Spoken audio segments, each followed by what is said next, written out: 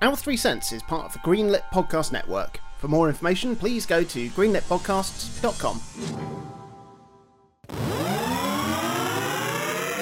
Hello and welcome to another episode of Our 3 Cents, a podcast celebrating the very finest video games. My name is Jonathan Dunn and I am joined by my childhood friend, Chris Dow. You think you're Lego Technics, but really you're just Duplo. And my adulthood friend, Minty Booth. I have enclosed a jewel that helps protect you. And we are discussing our all-time top 100 favourite video games. Announcement! Before we dive into the episode, we'd like to tell you about the other platforms that we are occupying upon the online spherical system space, which I believe is what WWW actually stands for.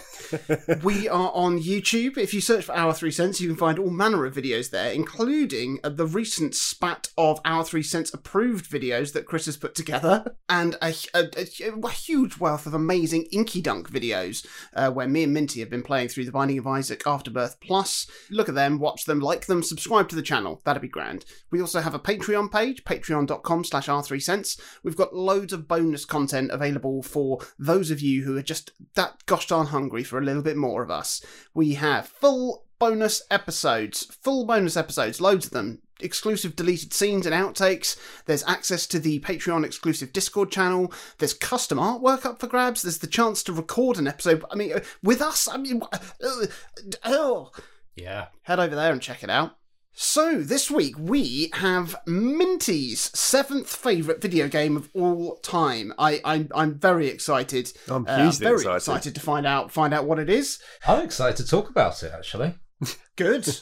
But before we do that, it's time to return to the new form, Our 3 Cents quiz. Quiz. This is very exciting. So Minty is exciting. I'm finally good. You are. You're doing very, very well. It's you did well last week. It's a very different round this time. Sure. So let's see how you get on. Quiz.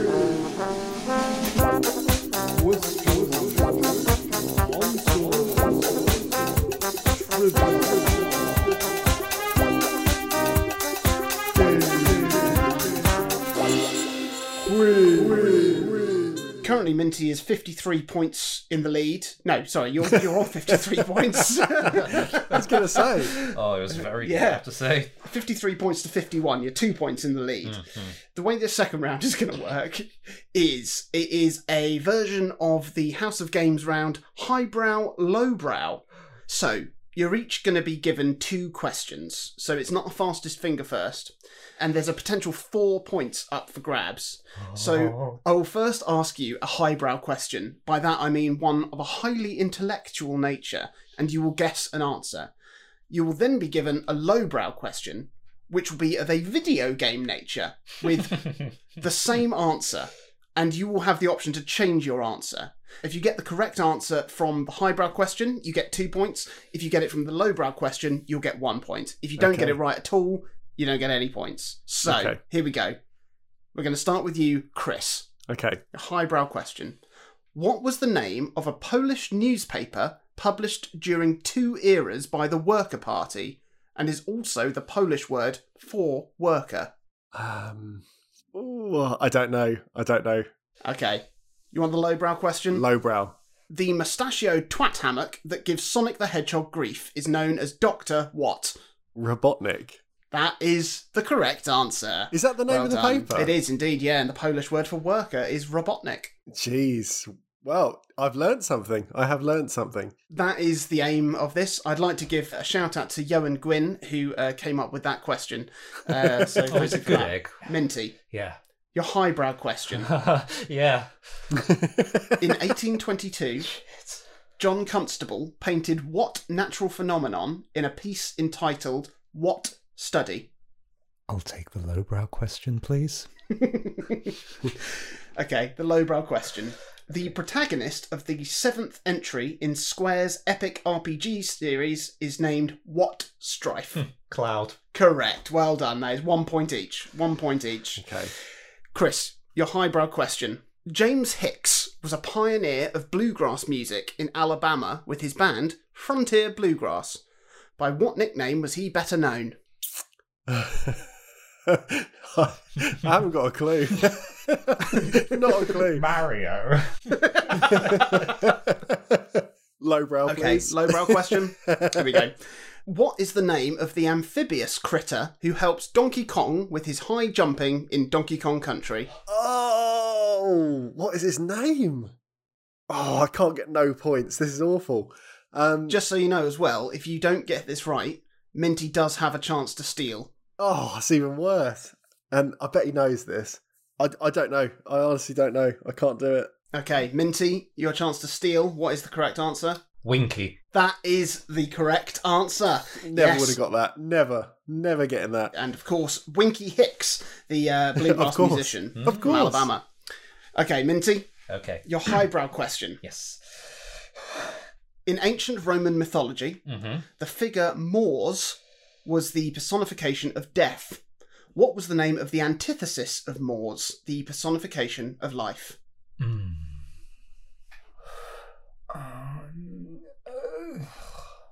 I don't know. Let's go lowbrow. What underperforming handheld console developed by Sony only shifted 10 million units worldwide? The Vita. Fuck off. Correct answer, yes.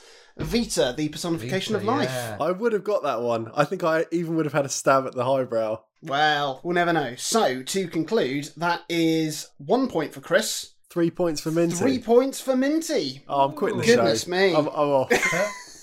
That is now 56 points to 52. You've got a 4-point lead. Oh, do you know what? This day has started out great. On my way to the supermarket, I saw two birds pulling worms out of the earth like little free steaks.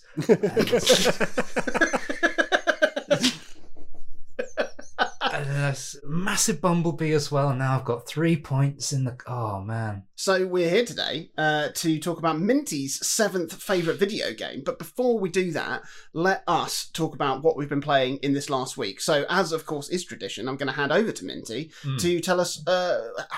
Have you seen another 6 or 7 endings on Bravely Default? Well, much like the living embodiment of blue cheese, Prince Philip, I have finally seen the true ending.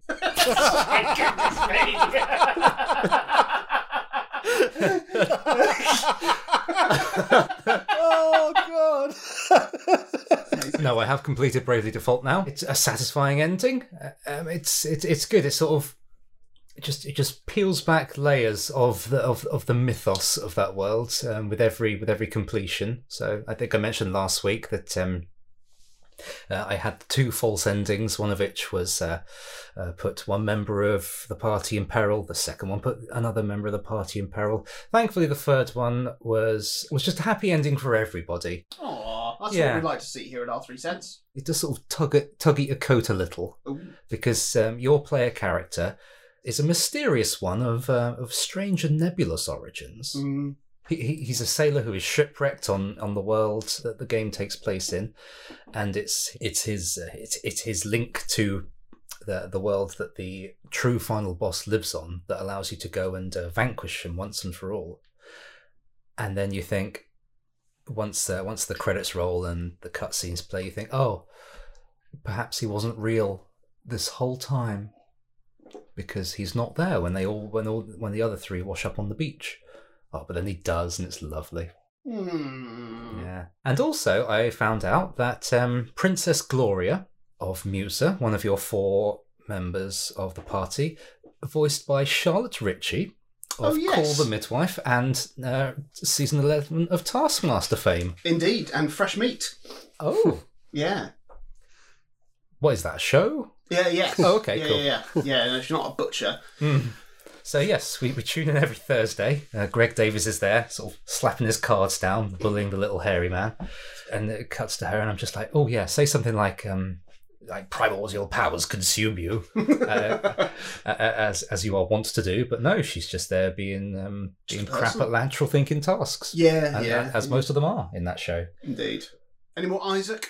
A couple of Isaac runs, just chipping away at that ham, trying to just unlock all the good items.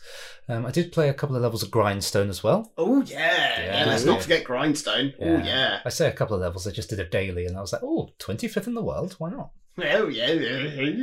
Very good, very good. Speaking of world rankings, and also speaking of the Binding of Isaac, I managed to get, I think it was 6th, which I was very pleased. I was very pleased about. That was very, very nice. How does the ranking work? So the score is generated by a few things. You gain points for exploring more rooms. You gain points for obviously how far you get and if you complete it. You lose points for obviously taking damage or for taking longer. That's basically it. So it's basically, do it as fast as you can, without taking too much damage, and try and explore as much of the floors as possible. Yeah, it's great fun. It's a great fun thing to do, and I've still got probably about 20 more runs to do before I unlock the achievement for doing 30 daily runs. But I've also been playing a lot of The Binding of Isaac, which are obviously after last week saying, "Oh, I'm going to call it a day now, you twat." Never going to happen. I told you.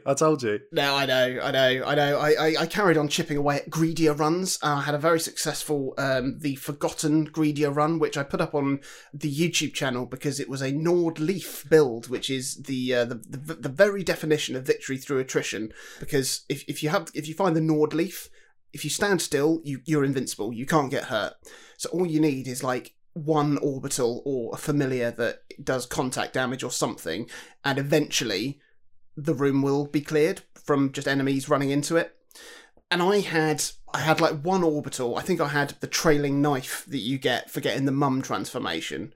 And I also had Little Hush as a familiar, and Little Hush basically moves, like the screensaver on DVD players in the 90s, where it sort of bounces around the screen, and you cheer when it goes in the corner. Oh man! Basically works like that. And I thought, this would be quite fun. I'll record this. And I was editing in the morning. I was looking after Nora, and I thought I'll just record it, and then I can speed it up in post, and people can see actually what victory through attrition really looks like. And it to be fair, it didn't take as long as I thought it was going to. It still took about an hour to do like 2 floors, and you can see a little sped up version of me looking after my daughter and being joined by my dog at one point as well. And yeah, eventually, you win. And I ticked that one off. Then I did had a very successful Blue Baby greedier run. And so all I have left to do is greedier with The Lost, which I just don't think I can do without doing another Nord Leaf build, because trying to do Ultra Greed and Ultra Greedier without taking 2 hits, which is essentially what you need to do as The Lost, because you get hit once, you'll lose your Holy Mantle, and then you get hit another time, you die. I just don't think it's possible, because I've got to Ultra Greedier even with like an insanely powerful build, but because they're just damaged sponges, you just come unstuck. And so I will keep on trying those, but in the meantime I have actually made a start on, I've actually started to make progress with the Keeper, and I had my first successful run as Keeper this morning. It was really, really great. Like, the run started well. I got Polyphemus on first floor, which is a massive damage up, but also a massive tears down. And your tear rate is already really, really slow as Keeper anyway, because you're firing 3 shots. Like, Isaac's tear rate starts at 10. It maxes out at a cap of 5, usually for a run. Keeper starts at 28, so it's very slow. Polyphemus took it up to about 60. That is slow. Yeah, it was very, very slow. But, it's very, very powerful. So you just have to dodge and then time your shots, and, you'll get there. Then I picked up Monstro's Lung, which is a charge attack that then fires like a volley of tears. But it also took my tear speed down to 240. What? So basically, I'd have to stand still for about, 20 seconds, charging it up before going into the next room, and then hopefully killing everything in one go. But then, I slowly got all the way to, I managed to do Mum's Heart. The bosses were easy because they're easy to hit, and one volley of attacks would pretty much kill it. I also got sinus infection, so whatever tears didn't kill it would get stuck to it. I got through the cathedral, because what I really, really wanted to do was unlock, if you beat Isaac, which is the boss of the cathedral, if you beat Isaac there, you unlock the wooden nickel as a starting item for the Keeper, which totally transforms how you play as him, because it's an active item, so you start with it, And if you use it, it's got a 1-room charge, so you can use it every room, and then there's a 50-50 chance that it'll spawn a penny. And pennies are health as the keeper, so it means you've basically got a very, very good chance of generating health for yourself and making runs so much more feasible.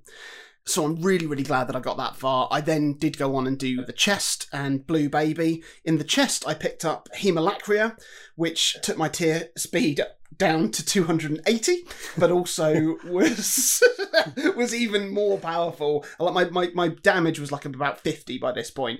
And then I picked up Tech X in the chest as well. And I've got a little video. I think I did a little screen capture of me beating Blue Baby in, it's probably about a tenth of a second. It's just enormous damage. It was really, really good fun. It was really good fun. And I'm so thrilled that I've sort of broken the back of him now and certainly got the wooden nickel, so I can start to tick off his post-it note. And then, yeah, I'm almost there. There's an achievement in the game that I really do want to get, which is for getting a win streak of 5, but with a different character for each win. You don't have to do it on hard, so you can do it on normal. And I think that would be really, really good fun. And I think, I'd stand a good chance of doing pretty decent run as like Isaac and as Judas and as Azazel, probably Forgotten and Apollyon. So that's also on my to-do list, which is good fun. I've played some other things. I have played some other things. I cashed in a bunch of credit that I had with CEX, and I got a couple of things. I got Sphinx and the Cursed Mummy on the Nintendo Switch. And this is a game I was really looking forward to playing because I remember when it came out on the GameCube, way back when. It's ancient, isn't it? Yeah. Yeah. It got really, really good reviews. It looked really fun. And it was a real shock to see it like come to the Switch, be ported. It's obviously got HD graphics, but they weren't like marketing it as like a remaster or as a remake, or even making reference to the fact that, it wasn't an original game coming out in 2019 or, whenever it was it came out. And it's strange because if they'd have done that, it definitely would have, I think it would have helped its reception. I mean, it was received fine because people reviewing it were people in the biz and they knew that it was a GameCube game. But it really is a GameCube game, and it's not fun. It's really clumsy. It's really ugly. I played it for about an hour and was just getting really pissed off with it. It's just like really, I don't know. It feels even older school than GameCube, to be honest, in terms of its like 3D platform adventuring.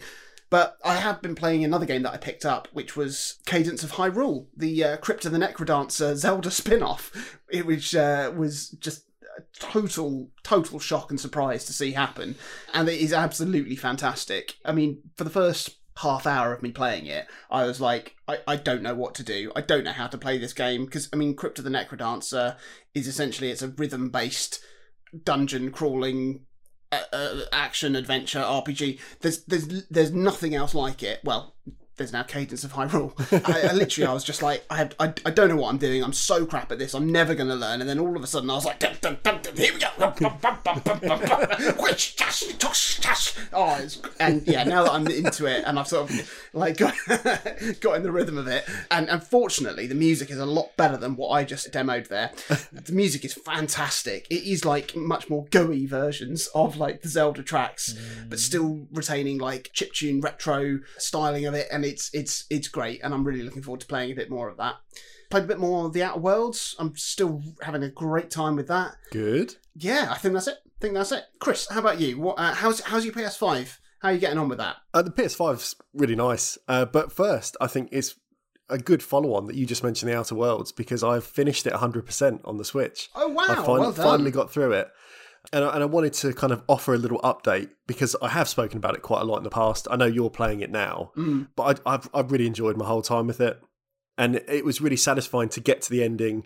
The game wraps itself up really nicely, and it concludes with sort of a rousing, quite elegiac wrap-up that reflects on basically everything you've done and achieved across your whole journey, but in a way that feels really nicely organic. Like I was kind of half expecting it to be like, well, X amount of players did this, and you did this, and that kind of thing. Yeah. But it wasn't. It was like a really nicely delivered like narrator monologue of just everything that has gone on in the world that you've been part of. Oh, I like that. It's really good, really good. My top tip to you as well, because obviously you're playing this at the moment, and I know you're kind of reasonably early in the game. Choose the type of character you wish to be and really commit to that when you're upgrading your stats and speccing your build, because I kind of made the mistake that early on I went really heavy on conversation skills and technical abilities like hacking and lockpicking. But then about midway through the game, I sort of just leveled out to make a more rounded character. And that didn't seem to matter at the time. But by the end of the game, I wasn't really tough enough to be like a true killing machine to make some encounters easy. But I also wasn't a sneaky sneakerson able to kind of avoid conflict altogether. And it made the last kind of 2-3 hours really quite difficult. Like it really did step up quite a lot, because suddenly the doors that I would have just waltzed through before, I couldn't unlock. Enemies would kind of block paths, and it's like that's going to be quite a battle to get through that. So yeah, think about kind of how you want to play the game and sort of really commit to it early. I was tempted to pick up the downloadable content for the Switch, but I've kind of put it down for now, mainly because I know that the PlayStation 4 version just got a PlayStation 5 patch that boosts its frame rate and locks its resolution and all sorts of other shiny things. And I'm now kind of in two minds as to whether to just leave the Switch's Vaseline vision for a few months and then down the line pick up the PlayStation copy instead. But I haven't really decided. But either way, I think my journey is just halted for now. I think I've had my fill of that game for the time being. The PlayStation 5 then. I promised last week to go into a bit more detail about the actual games I was playing, because I barely mentioned them last time. So here we go. A little rundown of some of the things I have enjoyed. Spider-Man Remastered, I mentioned last time very, very briefly. It is a really stunning game, honestly. It is. I think its charms are even more effective to me because I've avoided the collection of Sony-branded open-world titles almost entirely for most of the last generation. And I haven't really played a proper open-world game in years. And I feel quite fortunate that my first experience, as it were, kind of re-entering this genre is a game that is as polished as this one. Because, you know, I'll echo everything that you said back when you'd played through it. It looks insanely good. It feels insanely good. It feels like being Spider-Man should feel. Yeah, yeah. or at least what you imagine that to feel like. And as part of that as well, it's even got kind of a lovely smooth curve that sees you become more proficient at swinging and traversal and fighting as you move through the game, almost in the way that kind of mimics the journey that, you know, each iteration of Peter Parker goes through in the comics or films or whatever. So although he is a fledged character when you start the game, for you as a player, you're kind of, you know, stumbling about a bit more than you should do, taking damage when you probably shouldn't. And then now that I've played it for probably, I don't know, 15, 20 hours maybe, I'm a machine. I am a Spider-Man. You know, it's really, really nice. I'm probably about halfway through the game, I think. And I think I've made progress quite quickly because of the stuff I mentioned last time, like the 5-second resume from a cold boot on the PlayStation 5. Yeah. That just makes it so easy to dip in and out of. Yeah. And what I have really enjoyed as well is throughout the quest, you kind of get these little side missions that will pop up and get added to your city as you make progress. And every time one appears, I basically just give up on the story for a few hours to tick off all of the checklist of new things to do. Yeah, I did exactly that as well. It's just really satisfying, isn't it? It's really good. And whether that's kind of, there's a side mission to catch pigeons, there's one to photograph like New York landmarks, there's one to locate Peter's backpacks that he's stashed across the city. Like, they do grant character benefits, some of them, but really, I'm just completing them because it's fun to get around the city. Yeah. I've probably used fast travel once in the 20 hours that I've played the game. Yeah. Because I just find it more enjoyable to actually swing about and make myself look cool. So yeah, really, really good game. I will persevere and continue and beat that one, I'm sure, because I've had a great time. It's the story. It is like, if the story wasn't that great, you'd still be having a great time. But goodness me, they really, really deliver. Yeah, everything so far has been very strong. A very strong game. Another game I touched on last week, Tony Hawk's Next Gen upgrade. Really good. You know, it makes a game that already looked incredible on the PS4 look more incredible. It feels just as good. I said at the end of last year it was one of my favourite games of 2020, and it is that game again, but nicer. You know, it's got that £10 upgrade fee that isn't that bad. Obviously, at a time when other developers and publishers are kind of allowing free upgrade paths in some games, it does feel a little bit harder to swallow. but I can deal with that sort of upgrade, especially if it supports the series in a way which makes remasters of 3 and 4 more likely. Yeah. It's totally up in the air because essentially the whole Vicarious Visions team has just been pulled off Tony Hawk's and put on Overwatch now. So I don't know what's going to happen in the future. You know, I'm sure some people really love Overwatch. It's a decent enough game if you want to play a multiplayer shooter thing, but it's not Tony Hawk's, and I want more Tony Hawk's. The last game I have played this week, or that I'm going to talk about this week, is one I know you've both been very excited to hear about. It is Balan Wonderworld. Oh my God. Yeah, finally. I can't believe you paid money for this. Now, it is, I mean... It is a title, as you know, I can tell from your reaction there. It's drawn considerable ire from the press. It's drawn kind of quite a lot of frustration from mainly, I guess, the YouTube kind of shock jock gaming community, that, you know, people that just live for outrage. And I will fully agree that it is not a good game, but I will also offer that it is not a bad game. And I think this is listen. This is the very definition of a 5 out of 10 title back when publications used 5 out of 10 to mean average rather than bad. It's so straight down the middle as just being, it's not that good, but it's not that bad. It just exists. And I think it's worth saying I didn't pay full price for this game. eBay do kind of vouchers each month, and that reduced the cost down to about £28, whereas I think the recommended price is like 50 odd quid. So at that price, curiosity got the better of me. And yeah, it is what it is. It's not good. It's not bad. It is a serviceable platformer. And I think the easiest way to kind of picture it, if you haven't played it, if you haven't played the demo, if you haven't seen anything about it. Imagine a nugget of shit in your eye. No, I mean, if you imagine a 3D action game from the PlayStation 2 that's been shot into the future and somehow landed in 2021, because that was the era where a lot of games back then, in that console generation, they were really average, but they at least tried to present new ideas. It's similar, actually, to sort of what I was saying about Sphinx. Yeah. And it's like they often failed, but it wasn't for lack of effort. It was just that, for whatever reason, the execution wasn't quite there. And I'm thinking about games like that that I played back in the day, like Hurdy-Gurdy on the PS2, Freak-Style on the PS2 as well, ToeJam and Earl 3 on the original Xbox, Haven that was made by Traveller's Tales, even some of the later era Crash Bandicoot games. They weren't good games, but they all tried to do something different or something interesting.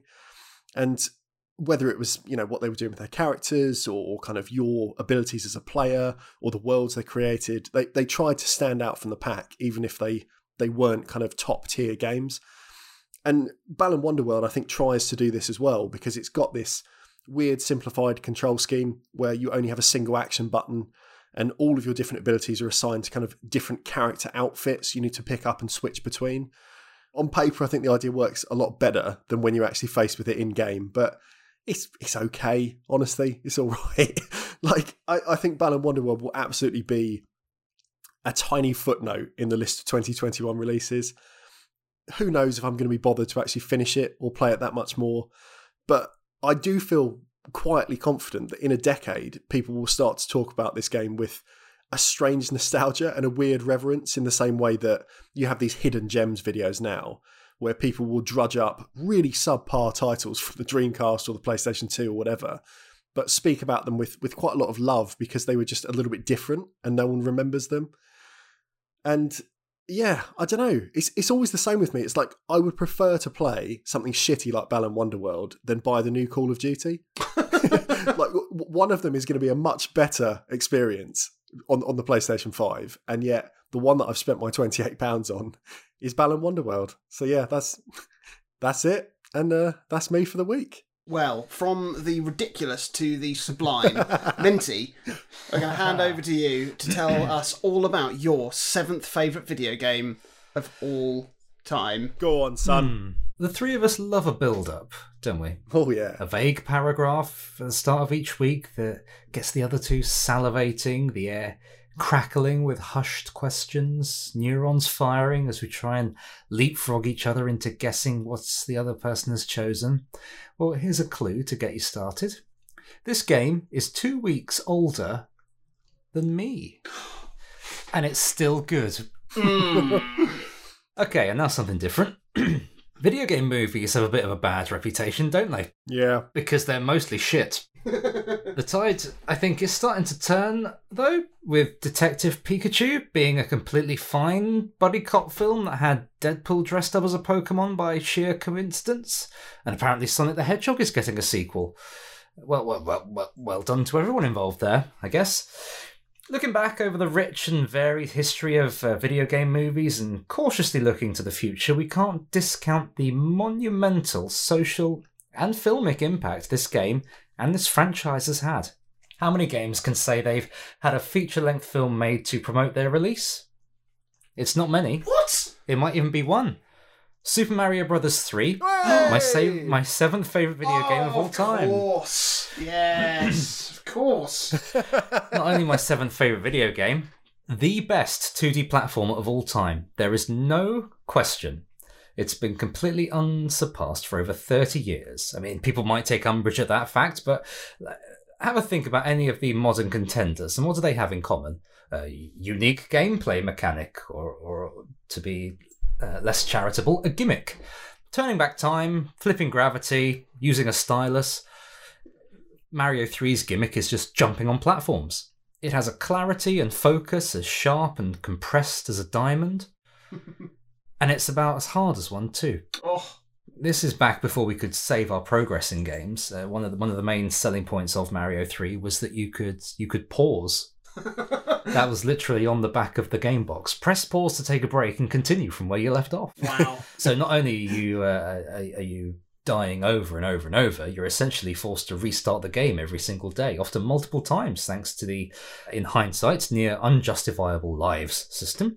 Most modern games have autosaves, and even then it's just such a slog to get back to where you died last most of the time. Oh, I'm going to do this bit again. But that's how I sound every time I play Dark Souls. Yeah. It may as well have been the soundtrack, to be honest. Oh boy. Every level in Mario 3 is so different from the last. Sure, some are clumped together aesthetically, but there really aren't two levels that are alike. Every playthrough, every restart is just peppered with this sense of micro newness that is just unrelenting right up until the final level, and it keeps it profoundly engaging and just fun to play. It's also got just a tiny little bit of story. Peach has been kidnapped and Bowser has stolen the magic wands of the 7 monarchs who watch over each world, transforming them into animals. Beat the Koopalings and get the wands back. Change that Labrador back into a fat man. A tale as old as time. I started playing Mario 3 when I was about 6 or 7.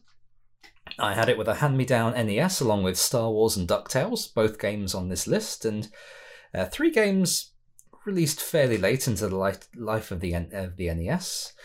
And oh boy, I took months to get to the second world. It's muscle memory now. It's 10 minutes max, and I remember poring over the instruction manual, seeing all the different power-ups Mario could get in the later worlds, and just getting really excited to finally find a super leaf to become the raccoon, or the suit that lets you become a statue very briefly. Oh, hang on. Is that Mario inside of a massive shoe? Just page after page of fantastically imaginative transformations that really, really poured sauce on my arse and gave me the drive to push on. And the manual had a little blurb for all of the 8 worlds as well, so every now and then after dying for the 100th time that day in World 1, Grassland, I'd flip through and think, oh, man, World 2 is going to be a desert. I can't wait to see it one day. This world, everything's a giant in this world. This one's set in the sky. Oh, it was just such a tantalising little pamphlet, and it's the reason that I really wish modern video games had more than just the disc or the cartridge in them. But alas, vaguely growing up with this game and others like it has helped preserve it in a way for me. Let's say I completely disrespect both of you right now and just whipped out my Switch and started playing. The first half an hour is Grassland and Desertland. This is good, solid platforming that has crisp outlines, glorious controls, and the benefit of about 25 years of familiarity. It's not a means to an end, per se, but it's a good warm-up, not just for the controls, but also the feel of the game. Bright colours, it feels good in your hand, wisps of memory in each button input. The angry sun swooping down as I shit myself. Oh, yeah. Well, people are always like, oh, the sun in Mario 3 is so scary, but they're sleeping on the booze in this game. If you played any game past Super Mario World, you've got all these fairly lethargic ghosts that just sort of amble towards you when you aren't looking. But in Mario 3, the second you turn your back, they just sprint straight at you. They're terrifying, and they're normal enemies. They can flank you. Spooky shit. As a kid, I never really got past World 2 in the intended way. I used to use the warp whistles that took you to the later levels, back when I was under the foolish impression that the end credits were the be-all and end-all of playing a game. It's an incorrect worldview from a life that I no longer maintain, but I'm glad I did, because the familiarity of the later worlds just doesn't exist for me. I remember the deal of the different levels. This one's completely underwater. This one's got an auto-scroller in the clouds. This one's sort of non-linear, but I still need to engage the old noggin when I play through them again. It's like baking bread. I spent my childhood kneading, and now I can jump back in every now and then and just enjoy knocking it back and letting it prove again. That's nice. There really is nothing as satisfying to play, as well made, as visually timeless as Mario 3, in my opinion. It's just incredible, and it should be mandatory reading in any game player's journey. I've not played it. Oh, Chris. How have you not played it? I mean, I say that. I played it for the first time last year. I played Super Mario Brothers via the Game Boy Color port of Deluxe. Yeah, I remember when you got that, actually. That was the first time I'd seen a Game Boy Color only cartridge. I played Super Mario Brothers 2 via the Game Boy Advance at some stage. I don't think I finished it, but I at least played it. Yeah. And then I never played Super Mario World properly until I beat it with our friend Gene a couple of years ago. Yeah. So I just skipped over 3. It was the one I've missed out on. And I think out of the whole Mario series, it is the game that I probably have played stage 1 before, and that would be my lot. I mean, there can't be many Mario games that you haven't played. No, this is what I mean. So really, I should have this as a treat, shouldn't I? Minty, you should set it as my homework. Seriously, do. It is absolutely fantastic. And I remember, I can't remember what question it was we were answering when you replied, Minty, that you thought there should be a Super Mario Maker 2 engine remake of Super Mario Brothers 3. Yeah. So that it was just the same art style, but crisp HD. Mario Maker, Super Mario 3, just tighten it up. Make it crisper. Come on, Nintendo. Make this old fool's heart happy for once. I mean, I played it on when I played through Super Mario All Stars not too long ago when it came out on the Nintendo Switch Online, whatever thing in the jiggy bob. I mean, whilst it was a smoother experience than playing the original version, because I always got slightly bugged by the flickering on the sides of the screen, which was the NES trying to process scrolling. Yeah, it was. I mean, like playing the remake of the first Mario game on All Stars. That art style is incredible. Like, it's so good. The original art style, you lose so much from it. You really, really do. You really do. What a game! Yeah, incredible game. So there we have it. That was Minty's 7th favourite video game of all time. And it was Super Mario Brothers 3. If you've enjoyed this episode, or if indeed you've enjoyed any of our episodes, please do share the podcast on social media, subscribe to it, tell your friends about it, and you can get in touch with us as well, because we'd love to hear from you. Facebook.com/R3Cents, chat to us on there, tell us about what games you're playing, tell us what you make of the games that we've been talking about in this episode. You can also find us on YouTube, search for R3Cents, have a look at all of our videos. They're flipping great. They're a treat. They're a veritable treat. And subscribe to the channel there. Instagram at O3C Podcast, Twitch at O3C Podcast, TikTok at O3C Podcast. There's still just one thing on there that I posted about half a year ago. But why not get in touch with us individually? You can tell Minty why you love Super Mario Brothers 3. You can tell Chris why you love Wonderworld. And you can tell me, I don't know, how to use TikTok. I'm on Twitter at Jonathan Dunn. I am at Balan Wonderworld Leica. And I am Clement_Boo. And if you're really enjoying what we're doing, please do check out our Patreon page, patreon.com/R3Cents. And have a look at some of the amazing perks you can get there in exchange for some pennies of support. We would very much appreciate it. And please do join us next week, where I will be telling you what my 7th favourite video game of all time is. Come on. And now a word from our sponsor. And now a word from our sponsor. And now a word from our sponsor. How does Bloodborne stack up against, say, Oregon Trail? And is Bomberman just Loadrunner from a different point of view? Find out on Hardcore Gaming 101's Top Games, where we objectively, definitively, and scientifically rank the games you nominate for our ever-growing list. HG 101's Top Games, twice a week, every week, right here on Greenlit. Fans of video games, history, or video game history will definitely want to listen to Retronauts. Each week, Bob Mackey and myself, that's Jeremy Parrish, dive into the stories behind the greatest games of the past and the history behind the hits of today. Check us out every Monday on the Greenlit Podcast Network.